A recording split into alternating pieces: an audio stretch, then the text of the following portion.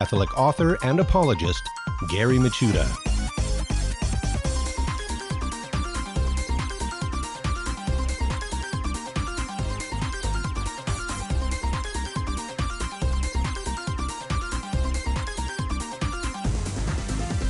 And welcome, everybody, to Hands-On Apologetics. You have entered into Virgin Most Powerful's Apologetics Dojo.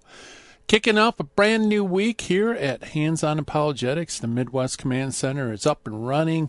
Dojo lights are on, and we're going to kick off the week with one of my favorite guests, and that is a young lady who's doing a fantastic job defending Explain the Faith on social media. That is Vanessa Forsblad. It's going to be with us.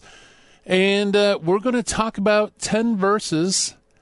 I guess you could call them 10 Catholic verses, because these 10 verses in Scripture are fundamental to that fit perfectly with Catholicism. But I think you have to do a lot of twists and turns in terms of reinterpreting them to fit anything in Protestantism. And so, as you know, defending the faith, you're going to use a lot of Scripture, so it's always good to know Scripture. And these might be great verses to start. Maybe you really haven't studied formally the Word of God, or maybe you're not into Bible reading, although I know a lot of Catholics know a lot of Scripture. If you've been going to Mass, you hear it read throughout the 3-year cycle. Where do you start when you want to read and defend the faith? Well, these 10 Catholic verses, quote unquote, might be a good place to start. Just get familiar with them, the context, and what they show, and then branch out from that. Once you get that, in your repertoire, as it were, you're familiar with it, you can share it, explain it with people, find 10 more verses, and kind of expand from that. That's what we're going to be talking about on the other side of the break. On this side of the break, we're going to sharpen our critical thinking skills with the Finding the Fallacy segment. Today's Finding the Fallacy, by the way, is the false dilemma fallacy. And also, we're going to meet an early church father. Today's early church father actually isn't an individual as much as it is a writing, which is the martyrdom of St. Polycarp. Last week, St. Polycarp was amongst the early church fathers that we looked at. And I mentioned back then that he has an authentic account of his martyrdom. We have authentic account of his martyrdom. And it's filled with all sorts of important cues to the ancient faith, and also some really gripping narrative about the death of this apostolic father. So that's what we're going to look on this side of the break. But before we do that, I want to welcome all of you to the show, beginning with our live stream audience, and also all of you listening on radio around the country, and also via podcast around the world. Welcome aboard, folks. Great to have you with us. If you're new to the show, you might be thinking, wow, I didn't know you could do that. Well, it's very easy to do that. All you need to do is, if you're listening on your iPhone, or maybe do some streaming in your car, all you have to do is download the Virgin Most Powerful phone app, and you can live stream, you can access shows, and there's a whole bunch of free goodies on the phone app. So definitely download that if you like. The other way to access the show is through our flagship website, which is virginmostpowerfulradio.org. And definitely check it out, because there's conferences that Virgin Most Powerful produces, and also you can access this show and all the other shows on the website. You can share them, you can download them, do all sorts of stuff with it, and so that's a great resource to know, virginmostpowerfulradio.org. Also, while I'm giving out this info, I'll mention that the official Dojo mailbox, is questions at handsonapologetics.com. That goes directly to me, the sensei. And I lately have been putting out a call for people. Let me know if you know someone who's doing a great job on social media. And I believe our guest was one of those people that was suggested to me from you guys out there. And she's awesome. And so we have her on the show. And God willing, if her schedule works out, I'd love to continue to have her on the show because this young apologist that's very articulate. And again, one of those young movers and shakers out there that I think deserves our support. So if you know anybody else out there on social media that you would like to get attention, please send me an email, questions@handsonapologetics.com. Give me their name, give me a link to their stuff. I'll check it out. And if it's dojo quality, I'll give them an email, see whether or not they can make it on the show. As you know, this is a live show, so not everybody's schedule is available, especially during school, for those who are attending school. So it makes it very difficult, or teaching school for that matter. So sometimes, there's quite a few people that have been suggested that it just didn't work out, that they could come on the program. So that's unfortunate, but who knows, maybe the schedules will loosen up and we'll be able to get them on the show. So if you did send me a suggestion and you haven't heard anything from them, from me, or seen them on the show, just know it could be on the work. It's just, just not squaring up as far as schedule is concerned. All right, so let's go to our finding the fallacy, which is the false dilemma fallacy. False dilemma also refers to the false dichotomy. It's an informal fallacy based on a premise that erroneously limits what options are available. The source of the fallacy lies not in an invalid form of inference, but on a false premise. In other words, what it does in the most simple terms is splits things into an either-or when there could be both and, or there could be other options besides one or the other. So false dilemma, false dichotomy tends to do that. Classic example, and this happens, by the way, this is a very, very common fallacy that occurs in Catholic apologetics, especially with Protestants. Protestants tend to split things into diametrically opposed positions when actually they can be harmonized together, like faith or works, or God-centered or man-centered, or grace or nature, splitting those things apart when actually they can go together, or scripture and tradition, you name it. There's a bunch of dichotomies or dilemmas that is put in their theology that actually can go together very well. After all, scripture and tradition, either scripture or tradition, as you know, scripture is part of tradition. So it's not an either or, it's just two different forms of the same thing. And that is our finding the fallacy for today, the false dilemma fallacy. Let's meet our early church father for today. Like I said, is not an individual, it's actually a writing. It's the martyrdom of St. Polycarp.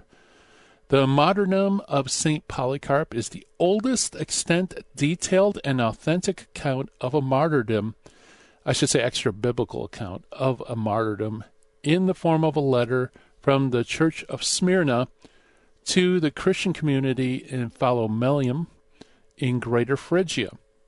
Over the signature of otherwise unknown Marcion is the most precious document, says Jurgen's Faith Early Fathers, and even after 1,800 years, it is singularly implacable person can read it without tears. So it is a very moving document at that. It was written sometime around AD 155, 157. So very early document, roughly around the time Justin Martyr was having his dialogue with Trypho. We could probably have enough time for a couple of quotes from it. Important quote from 9:3 of the Martyrdom of Polycarp, when the proconsul urged them and said, "Take the oath and I will release you, revile Christ." Polycarp answered, "I am 86 years. I have served him, and he has never done me wrong. How then should I be able to blaspheme my king who has saved me?" Now, what's interesting here is Polycarp is 86 years old, and he dates his service to Christ as a Christian apparently back to his infancy. So here we have an interesting kind of a secondary indication that perhaps Polycarp of Smyrna was baptized as an infant. There's other things as well.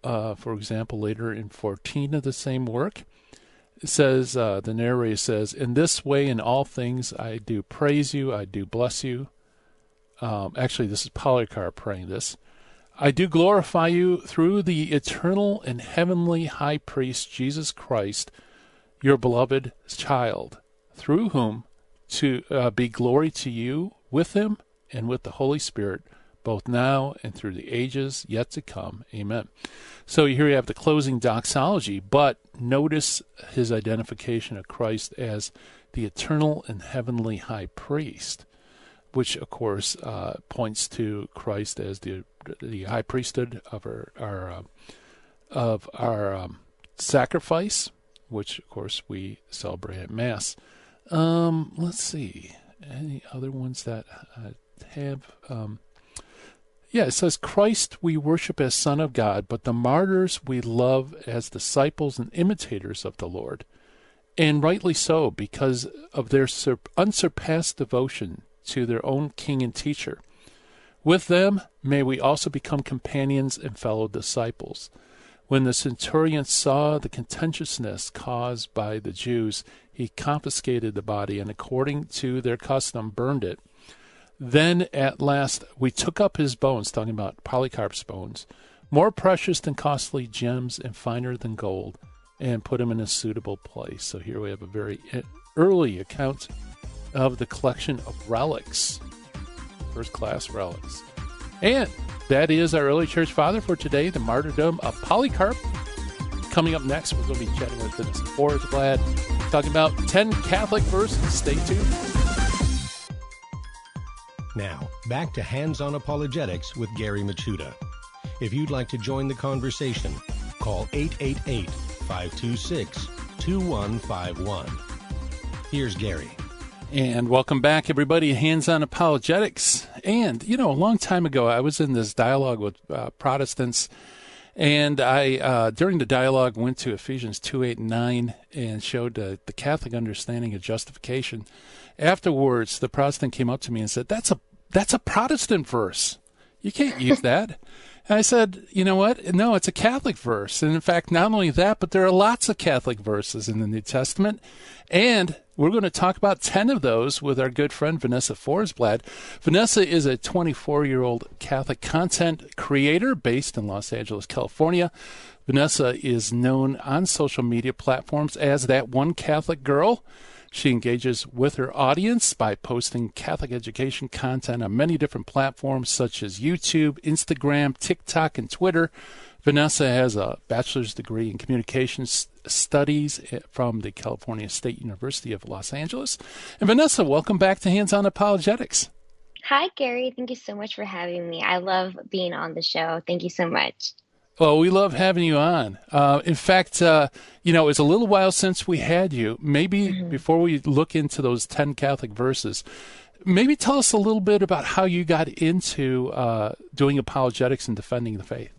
Of course. So I started getting into apologetics back in 2018. I believe I was 21 at that point. I was in a relationship with a Protestant, and he knew a lot more about the faith than I did. And for those who are not watching on camera, that was in air quotes. I thought he knew a lot more about the Catholic faith than I did, and he would always attack me about my faith, and I realized I didn't know how to defend it. So I went home, started studying so that I could win those debates, and next thing I knew, I fell in love with the Catholic Church. I fell in love with defending the Catholic Church, and I decided that this is my dream career. And I started studying Catholic apologetics. And that was, like I said, back in 2018. I believe I was 21. And in the next coming week, I'm turning 25. So I'm going to have to change the description, the bio I send to people, because now it's going to be the 25-year-old Catholic apologist. I'm getting older by the day. But yes, it's been a while. It's been around 4 years that I've been studying and defending the faith. And I am hoping to one day be in Catholic media, like be on the radio or on a Catholic TV station. That's my dream, and that's what I'm working towards. Awesome. That's great. Well, happy birthday in advance. Thank you. I appreciate it. Yeah, absolutely. And you did great stuff. I was checking out your material, and I'm so glad that you're able to arrange your schedule to come on the show. Of course. And, your topic today is perfect, too, because, there's 10, air quote, Catholic verses that people should know. And that's really helpful because a lot of Catholics who don't read the Bible, they want to defend the faith, they don't know where to start. So maybe these 10 verses would be a great place to start. Just commit them to memory, and then they can use it to explain Catholicism. It's so true. And oftentimes we get told as Catholics by non-Catholics that Catholics don't read the Bible or none of our Catholic teachings are in the Bible. And this is something that I believed when people would tell me this before I even just opened up my Bible. But when I finally started reading my Bible, I was just like, wait, that's a very Catholic verse. Wait, that's a very Catholic verse. So for so long, I thought that because I was misinformed, I thought that our teachings weren't found in Scripture because that's what I've been told all my life by my Protestant brothers and sisters. But there are 10 verses here, and there's the entire Bible. I always tell my viewers, I'm like, the entire Bible is Catholic verses. These are just like the ones that stick out that I find kind of funny that a lot of like Bible lone Protestants, they believe in like just reading the Bible strictly, but they often overlook these clearly Catholic verses that teach Catholic things that they are often against. So I find it interesting. So we're just going to highlight 10 here. Hopefully we have enough time for them. But these are some great 10 verses to take note of. Yep, absolutely. Yeah, Marcus Grodi calls them the verses I never saw. Even as a Protestant pastor, he just never noticed them in his Bible. And it's crazy. Yeah, so it's important for us Catholics to kind of help our Bible believing separated brethren to learn a little bit more Scripture, right? Yes, exactly. So what's the first verse you want to tackle? So I broke these down into sections so that they're like more palatable. So the first section, we're just going to do 2 verses, and it talks about the one church and the importance of having one church. So the first verse I'd like to highlight, and I have to give all of like everything to John Martinoni because he's the one that really pointed out this verse to me because I had read the Bible, never saw it, and it's 1 Timothy 3:15. And when you learn this verse, you're like, how have I never seen this verse? And so I'll read it aloud to you guys. It says, "But if I should be delayed, you should know how to behave in the household of God, which is the church of the living God, the pillar and foundation of truth." Now, this is St. Paul writing to Timothy, and he is saying that the church is the pillar and foundation of truth. He's not saying the Bible or written Scripture is the pillar and foundation of truth, but the church. And what church? The church that Christ established. And so oftentimes I looked over this verse because I really did believe that I believed in sola scriptura before I started studying the faith. And that is basically the Bible alone teaching that the Bible teaches exactly what you need to know about the Christian faith. And this verse right here teaches us that no, the truth comes from the church. And what's very cool for us Christians is that where did the Bible come from? It came from the church. But that doesn't mean that they are not working together. They need to work in collaboration for us to receive the fullness of truth. So I love that verse. Yeah, and like you said, it's important because when non-Catholics they just automatically assume that the Bible is, the ultimate authority, and that often sneaks under the radar screen. People just accept it as a given. But this particular verse really puts things in the proper perspective because it's not the Bible, but it's the church that's the foundation. Yes, it's so true.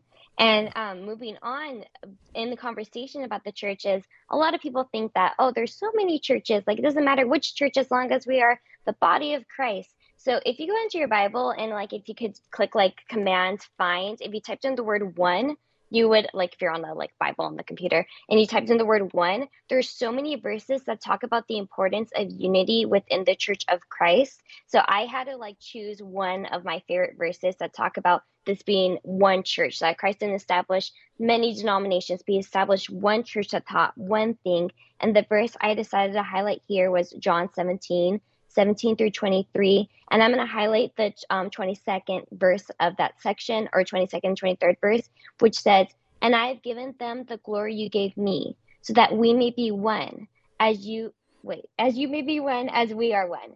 I in them and you in me, that we may be brought to perfection as one." So Jesus Christ didn't ask for us to believe different things and what I feel today is right, what I feel tomorrow is right. No, he calls for us to be one. And that is like a timeless one. It's not a one within everyone in 2022, but a one with these 2,000 years of Christianity that we've had. He's calling us to be one from the beginning of time to the end of time. And I think that a lot of people overlook that. They think that, oh, it doesn't matter because that's not what I believe, or we're in a different time. Like, no, Jesus Christ calls for us to be one church, timeless, all around the world. And so I really love this verse to teach that. Yeah. Yeah, I do too. I mean, if you think about it, Jesus never changes, right? No. So to be one with Christ in the first century is the same to be one with Christ here today. So obviously, I mean, that oneness extends over time. You put it very beautifully. So there's a oneness that is both, a oneness in terms of our union with Christ through knowledge and sacraments, but there's also oneness in history too. So that's the cool thing about being Catholic, Vanessa, is, like you read the martyrdom of Polycarp, and he's just like a member of your parish, right? He's a fellow Catholic. It's crazy. Yeah, it's crazy to think like we recognize like, oh, we're this body of Christ and we're a family of Christians, but we're also a family of Christians of those 2,000 years ago. We're with the communion of saints. So like I see someone at Mass and they're a fellow Christian as I am, but so is St. Paul, so is St. Peter. We have all of this huge family of names of 2,000 years of Christians, and we're all in communion with each other. And that's why it's so important for us to maintain the truth of the church and stand by the church and not falter by society or the world around us, because that's not what God called us to do. He called us to be one as he and Jesus Christ are one. And so that is so important. And that's what I love. And that leads us into our next verse, which I hope we could touch on before the break, which is that the church is apostolic. And that is to keep the church, the apostles and the priests who succeeded the apostles are keeping the church in line. So the verse I'd like to highlight is Acts 14:23, which talks about that they appointed presbyters. A lot of times people believe, like, where did this priesthood come from? Like, where does this priest come from? You can trace your parish priest all the way back to Jesus Christ, all the way back to the 12 apostles. And that just further shows the unity within the church. And it's so great that Jesus Christ established the system of this being built on the prophets and the apostles, as we are taught in Ephesians, I think 4:20, I believe. I may be wrong, 2:20.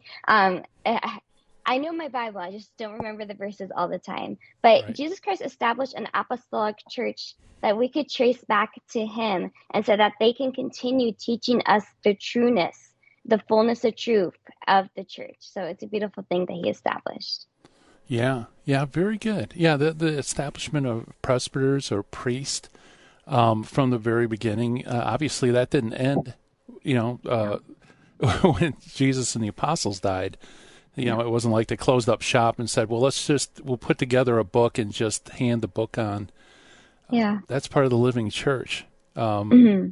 Yeah, that's often a hard thing to get across too, because other churches will have things that they call bishops and presbyters, but it's very unlike what we find in the Bible. Mm-hmm. And it's so true. And we could also see St. Paul passing on the succession to Timothy and to Titus. So that's something we could also take note. So these verses are not the end all be all, guys. There's so many verses that back up these verses. So this is a starting off point. This is a branching off point. Because once you open up your Bible and you see, you're like, wait, I didn't see this before. I didn't recognize this before. So these verses are just like touching ground. I wish I could go over all of the verses that teach it, but it would take us days, weeks, hours, years to go over it, because Jesus Christ is super clear. The apostles are super clear in scripture about what Christianity is and what we're expected about. And it's funny how sometimes not sometimes, it seems like a lot of times we get it twisted. We think that, oh, we know better, but Jesus Christ laid it out for us pretty clearly. We just have to take off these like blinders or the sunglasses we have, these I don't even know the word, take off these like, not rose tinted glasses, but societal glasses that skew our view of what Jesus Christ expected of his church. Because we could see that Jesus Christ established a church, he wanted to be one, and that it would have succession. It would continue throughout the 2,000 years. And we can see that taking place right now. I mean, isn't it an amazing thing that we have a church that's been around for 2,000 years? That's one of the biggest, largest, oldest institutions. It's an amazing thing. It certainly is. We're chatting with Vanessa Forsblad of That One Catholic Girl, talking about 10 Catholic verses. More to come right after this. You're listening to Hands On Apologetics. This is Jesse Romero. You're listening to Hands On Apologetics with Gary Machuda on Virgin Most Powerful Radio. And welcome back, everybody. We are chatting with Vanessa Forsblad, That One Catholic Girl. Check out her stuff on YouTube and all the other platforms that will give you more information at the end of the show. We're talking about 10 Catholic verses, and so far, Vanessa, we've gone over 1 Timothy 3:15. The church is the pillar and foundation of truth. In John 17:17-23, the oneness of the church. And Acts 14:23, where presbyters are appointed in the early church. And so 3 awesome verses to start off with that establish the church, its apostolicity, its truth, its oneness. Where do we go from here? So I want to continue hitting on this like apostolicness, this oneness, the church. And so I'm pretty sure a lot of our Protestant brothers and sisters are probably going to think I'm bringing up Matthew 16:18. Now, this is a good verse to bring up. So this is your like freebie verse. This is your number 11 verse, guys. This is not one of the 10 that we're bringing up, but it's a great one to know, which is where Jesus Christ established a church, and he established it on the rock of Peter. And a lot of our Protestant brothers and sisters will say, no, Peter doesn't mean rock. It means little stone. It means this. And if we only had one verse, Matthew 16:18, that says that Peter's the rock, we could probably go like, all right, maybe there is some like rationale to their point that maybe we're wrong. Maybe Peter isn't the rock. But fortunately, one of the writers of the Bible highlighted that Peter was the rock somewhere else in Scripture. So when we're talking about Matthew 16:18 and we're talking about Peter being the rock, we can highlight on this verse where Peter is called the rock in another way. And that is in John 1:42. And it says, "Then he brought him to Jesus. Jesus looked at him and said, 'You are Simon, the son of John. You will be called Cephas,' which is translated to Peter." Now, Cephas is the transliteration of the word Kepha, which means rock. So right here in Scripture, we see again reaffirmed that Peter is not a little stone, but he is in fact the rock. And this is the rock that Jesus Christ talks about in Matthew 16:18 when he's establishing his church. So this is a verse that you can use to utilize Matthew 16:18. So do you guys see what I did there? I wanted to include Matthew 16:18, but I didn't want to be redundant. I didn't want to be like everyone else. So I give you John 1:42. And you could also use it with Matthew 16:18. So we see that Peter is the rock that Jesus Christ established his church upon. Yeah, great tactical move because, as you know, non-Catholics, they have all their guns pointed at Matthew 16. They're waiting for Catholics to bring up that verse. Yeah. But, John 1:42 essentially does the same thing, at least as far as equating Peter with the rock. So, yeah, that's great. So go to the verse that they're not expecting. Then once you nail that down, you can go to Matthew 16 and, further open it up from. That's great. Yeah, and what's really cool about this verse is that Jesus Christ is telling Simon Peter, he's like, you will be called Cephas. So at this moment right now in their ministry, Peter is still Simon. He hasn't had his name changed yet. He hasn't reached that point, but he's saying that you will be called this. And then we see Jesus Christ following his promise in Matthew 16:18 when he establishes his church. So if we highlight John 1:42, we see that, okay, Jesus Christ is telling Peter, I'm going to call you rock in the future. Look out for it. And then we do look out for it, and it's in Matthew 16:18. So if we disregard Matthew 16:18, then Jesus Christ did not follow upon with his promise. And are we calling Jesus a liar? No. So we see that Jesus Christ did, in fact, continue with his promise to Peter that he was going to call him rock in Matthew 16:18. So that's what's really cool about highlighting this verse. Also, many times in Scripture, Peter is literally referred to as Peter. And so we see him being called rock, basically all throughout Scripture. But these verses, Matthew 16:18 and John 1:42, really hit home when what Jesus Christ was meaning when he named Peter, Peter. So yeah, awesome. Yeah, that's true. And then, you could see that in Acts of the Apostles and so on. If I remember correctly, it was a long time ago, I did a study on calling him Cephas. And if I remember correctly, I think he's only called Cephas by the apostles and angels. Wow. That they bring it out. But I know it's a fact for angels, but I think the apostles also refer to him as Cephas too. So it's a pretty hefty title, It is. The angelic host would refer to him by that name. So, okay, so I love that. That's great. John 1:42, which piggybacks onto Matthew 16:18 with the rock. Great move. All right. So I guess that's kind of a twofer, or like you said, it could be the 11th versus Matthew 16. Let's see. So we're up to 4. What's number 5? So this one is kind of going off of the establishment of the church and things that we do within the church. And one thing that I love to argue when I'm talking about Catholic apologetics is my favorite apologetic topic, which is confession, because I see it so grounded in scripture. And so a lot of people are like, or a lot of non-Catholics question, where do your priests get this authority to, forgive sins? Oh no, it's just Jesus Christ. Jesus Christ would never teach this, but he did. He taught it, and he taught it very clearly. So the verse that we are highlighting is John 20, 21 through 23. And I'm going to highlight what Jesus Christ says here. He says, "Peace be with you. As the Father has sent me, so I send you." And when he had said this, he breathed on them and said to them, "Receive the Holy Spirit. Whose sins you forgive are forgiven them, and whose sins you retain are retained." So right here, Jesus Christ gave his apostles the ministry of reconciliation, and he clearly laid it out for them. He said, "Receive the Holy Spirit. Whose sins you forgive are forgiven, and whose sins you retain are retained." Now, if Jesus Christ wasn't talking about the ministry of reconciliation that had been done for the 2,000 years that the church has been around, what is he talking about here? What is he saying? That the sins you forgive are forgiven and the sins you retain are retained?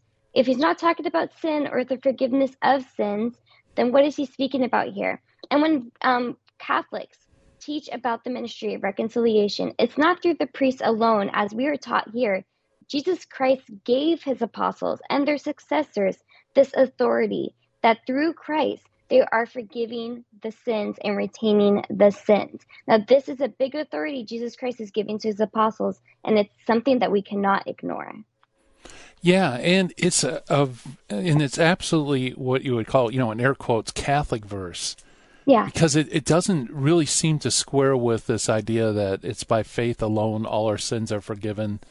And, Jesus is certainly giving the apostles, he's investing them with an authority in John 20.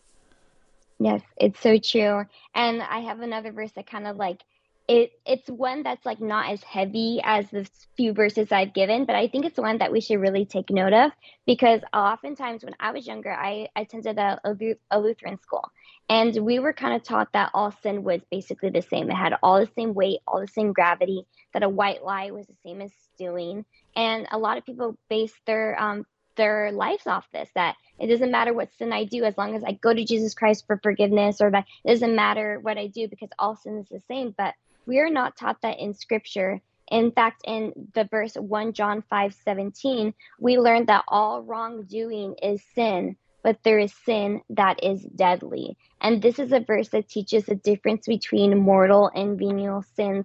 Mortal sins, which are sins that remove us from eternal life, and venial sins are the sins that hurt our relationship with Christ, but we can come back to him by praying. But mortal sins, we need to go to the act of the ministry of reconciliation to reaffirm that relationship that we had with Christ. So this is such an important verse to take note of, because once you take note that not all sin is the same, and that there's some sin that has more gravity than other sin, it makes you recognize the importance of reconciliation, the importance of confession, and the importance of not thinking that all sin is equal. Yeah, absolutely. And for non-Catholics, they see all sin as mortal, and that's why you need faith alone to kind of cover your sins. Otherwise, we wouldn't survive a second without committing mortal sin.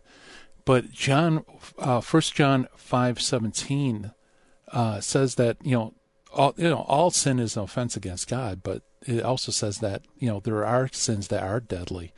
So and of course deadly is mortal, right? That's just a fancy name for deadly, right? Yeah.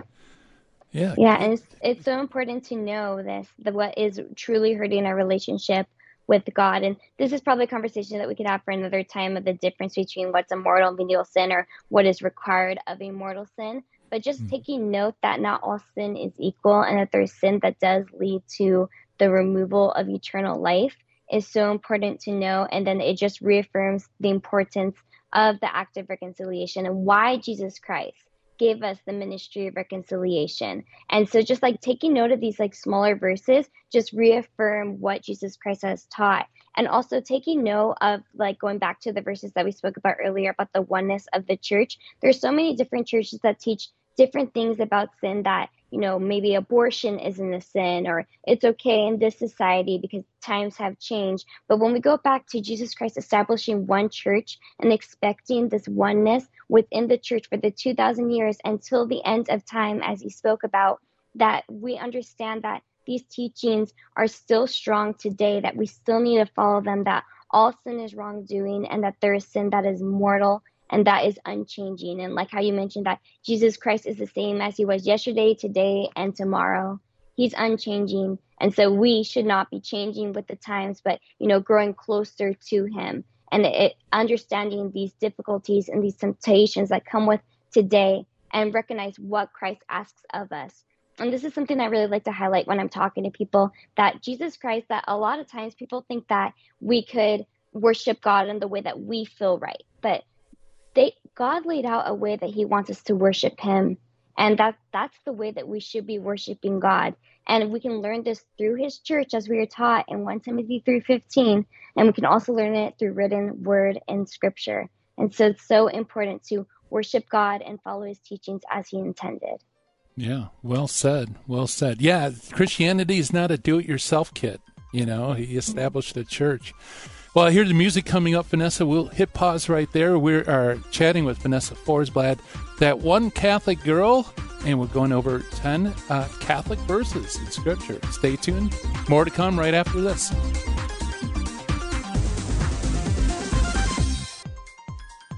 Now, back to Hands-On Apologetics with Gary Machuda. If you'd like to join the conversation, call 888-526-2151. Here's Gary. And welcome back, everybody. Hands-On Apologetics, and we are chatting with that one Catholic girl, Vanessa Forsblad, talking about 10 Catholic verses in Scripture. And by the way, if you're writing these down, let me give it to you really quick. First one's 1 Timothy 3:15, 2 John 17 through 23. Next is Acts 14 to verse 23, John 1:42 with a piggyback to Matthew 16:18. John 20:21 through 23, and 1 John 5:17. And really great job, Vanessa, because I love how each of these kind of piggyback on one another, and they kind of support each other. So you got everything from the oneness of the church to its apostolicity, to Peter, to confession. So what's going to be number 7? So one thing I do like to highlight is that that's the beauty of Christianity and Scripture, is that everything flows together so beautifully. It's like almost like God is the creator of it all. Like, isn't that crazy? So it's right. So great. And so that's something that you should like take note of when you're practicing Christianity or talking about Catholic apologetics, is that just know who the creator is and who you're defending, and he's got your back. He's written this beautifully. We just have to, trust in him and, spend time with him to really take note of his teachings. But like everything flows perfectly into each other, hopefully. We were just talking about sin. And one thing that a lot of people don't take note of is that when people teach against against works, and they say like, oh, there's no works in Christianity, it's all faith. One thing we have to take note of is that sin is a work. And sin hurts our relationship with God. It's not a good work, but it's a work. It's something that we're doing. And we can see many times in scripture where we are called not to sin. Now, we wouldn't be called not to sin if sin didn't have some gravity and if work didn't have some play in our collaboration with the all-saving that God's grace that gives us eternal life. So going forth with that, we're going to be talking about briefly faith and works, which is like a big conversation that we could have. So we're just going to touch on a few of the key verses. So the one I'm going to bring up is James 2:24, which is one that you should definitely have armed in your pocket. You definitely need to know this verse as a Catholic Christian. And this says, "See how a person is justified by works and not by faith alone." The only time in scripture where we see the word faith and alone put together is in this verse that teaches us that we are not saved by faith alone. We are justified by works. Now, this doesn't mean that we are saved by our works. This doesn't mean that, I can do all good and I'm going to get to heaven, and that like if someone doesn't do something, they're not going to get to heaven. That's not what it's teaching here. But Jesus Christ, God, established what he expects of us as Christians, certain things that we need to do, confess our sins, receive the Eucharist, which we're going to touch upon in a little bit, and not sin. Those are works that we are called upon to do. And so right here in James 2:24, we are taught that we are not saved by faith alone, but we are saved by faith, our works, but truly we're saved by God's grace. And the way that we collaborate with this grace, we accept his grace, is through our faith and our works. Yeah, very good. Very important verse, especially for beginners. James 2:24. All right, let's continue. All right, and so the next verse goes off this as well. So it's Romans 2:8-10, I believe. And I'm not going to read you the entire verse because it's a little lengthy paragraph, but I'm going to highlight one portion of it, which says, "Who will repay everyone according to his works." So once again, we see this teaching again that it's not faith alone, but that we are justified. Will be repaid according to our works. Now, we wouldn't be taught this teaching if this wasn't an actual teaching that we're supposed to follow. And so once again, I'd like to talk about what I talked about at the top of this segment, that sin is also a work. So when we commit sins, we are removing ourselves from God. We're lengthening this distance between God and ourselves. And so the works that we do, like reading the Bible, going to Mass, praying, we're bringing ourselves closer and closer to God, which is what we truly want. And so sin creates a bigger distance, and the good works, the works that Jesus Christ asks of us, that God asks of us, bring us closer to him. So that is an important verse to take note of. And that moves me into a little thing about the Eucharist. Like I mentioned, the Eucharist is something that we could talk about for hours, for days. It's such a huge topic to talk about. But receiving the Eucharist is also a work in itself. Attending Sunday Mass, receiving the body and blood of Jesus Christ. And you may be wondering, where did I get this teaching that the Eucharist is an important work and an important act that we need to do? And we learn about this a lot in the chapter of John 6, but specifically in John 6:47-58. And I'm going to highlight John 6:53-54 here, because this one teaches us the importance of receiving the Eucharist. It says, "Amen, amen, I say to you, unless you eat the flesh of the Son of Man and drink his blood, you do not have life within you. Whoever eats my flesh and drinks my blood has eternal life, and I will raise him on the last day." Now, to me, that does not sound like we are saved by faith alone, but we're saved by God's grace and our collaboration in his grace through our works and our faith.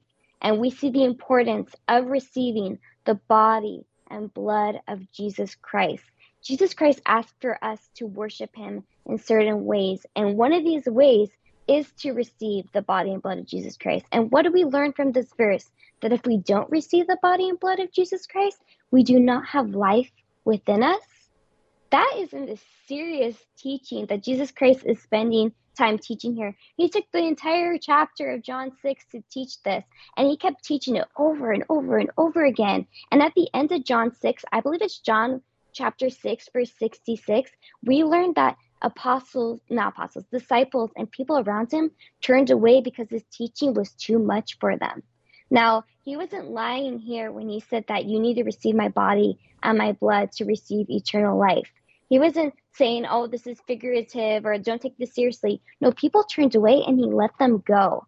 That just teaches us how important this receiving of the body and blood of Jesus Christ is in our worship of our Lord. And the last verse I have for us is one that kind of like wraps this up entirely. It doesn't, the Eucharist doesn't flow exactly into this verse, but it kind of talks about all of these other 9 verses perfectly, which is 2 Thessalonians 2:15.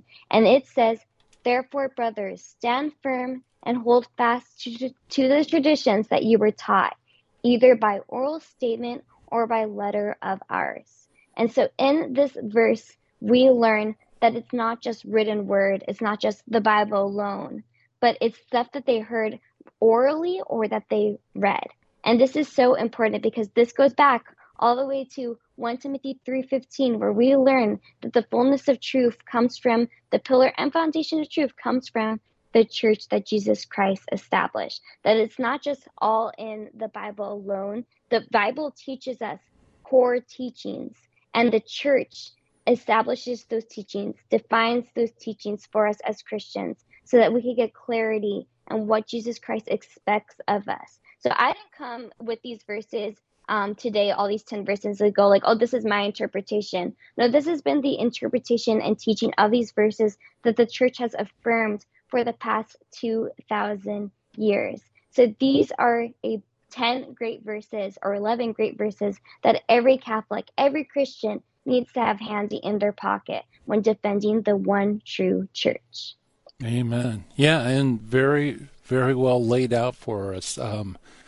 Great stuff. And yeah, I totally agree. These are our core verses that especially those who are going to defend the faith, need to know and get very comfortable with.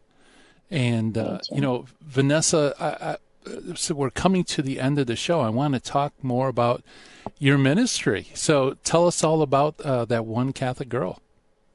So, like I mentioned, I've been doing this for 4 years, and my dream is to one day be on Catholic radio. I guess I'm doing that right now, but have something established on Catholic radio or on a Catholic news channel. I really want to defend the one true church, and I really believe that this is what God has called me to do. So, if you guys want to support me in any way, just watch one of my videos. Comments on one of my videos. You can find me on my website at thatonecatholicgirl.com, on YouTube at That One Catholic Girl. Just type in That One Catholic Girl and I usually come up. I'm the girl with the pink banner. I chose that a few years ago and I'm sticking with it today. So that is what I do. I love to defend the faith. I love talking about the church, and this has really helped me in my life. Right now, I'm actually working at a Catholic church as a confirmation and youth ministry director. And so awesome. I'm just getting pushed more and more into teaching about God, teaching about his church. And I love it. And I cannot thank you guys enough, all my viewers, all the people that support me day in and day out, because you're truly like a gift to me, because I don't know where I'd be in my ministry if it wasn't for you guys. Yeah, absolutely. And you know what? The feeling's mutual because you're doing a great job.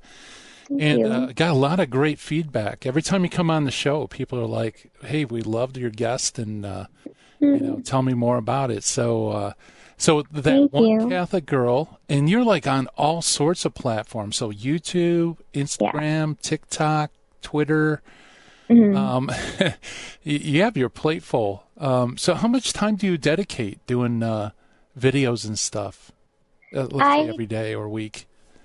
Honestly, my entire life is Catholic because of my job, working at the church. And then before I go to work or after I leave work, I'm spending time trying to create content. Even at work, I'm kind of like doubling up on it because I'm studying for my students, but then I'm studying for you guys. So my entire life is Catholic now. I didn't think awesome. Previously I worked in a warehouse. So I was doing part-time, but now my entire life is defending the church. And I just feel so fulfilled. I feel so warm and happy. And I truly thank you guys for your support. I truly thank God every day that he has led me down this path. And I always say, here I am, Lord, you just guide me and I will defend your church.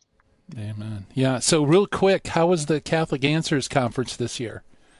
Oh, it's happening in September. So it's still to come. Get your tickets. Yeah. I thought it was in August. It hasn't happened yet. Okay, yeah, well, you'll have to fill us in then. I definitely will. But we'll have you back. You could give us a recap and tell us all about it. Because I know Trent Horn is a huge fan of yours as well. Right. And that's exciting. So it's great. They have lots of mutual friends. Well, Vanessa, thank you so much for coming on the show. We appreciate it. Thank you so much for having me. I look forward to talking to you guys again. All right. That's That One Catholic Girl. Check it out. ThatOneCatholicGirl.com. Vanessa Forblatt. Coming up next, High Impact Catholic Talk coming at you with the Terry and Jesse Show. Thank you so much for listening. And God willing, we'll be back again tomorrow. Do this thing we call Hands on Apologetics. Bye-bye, everybody. Have a great day.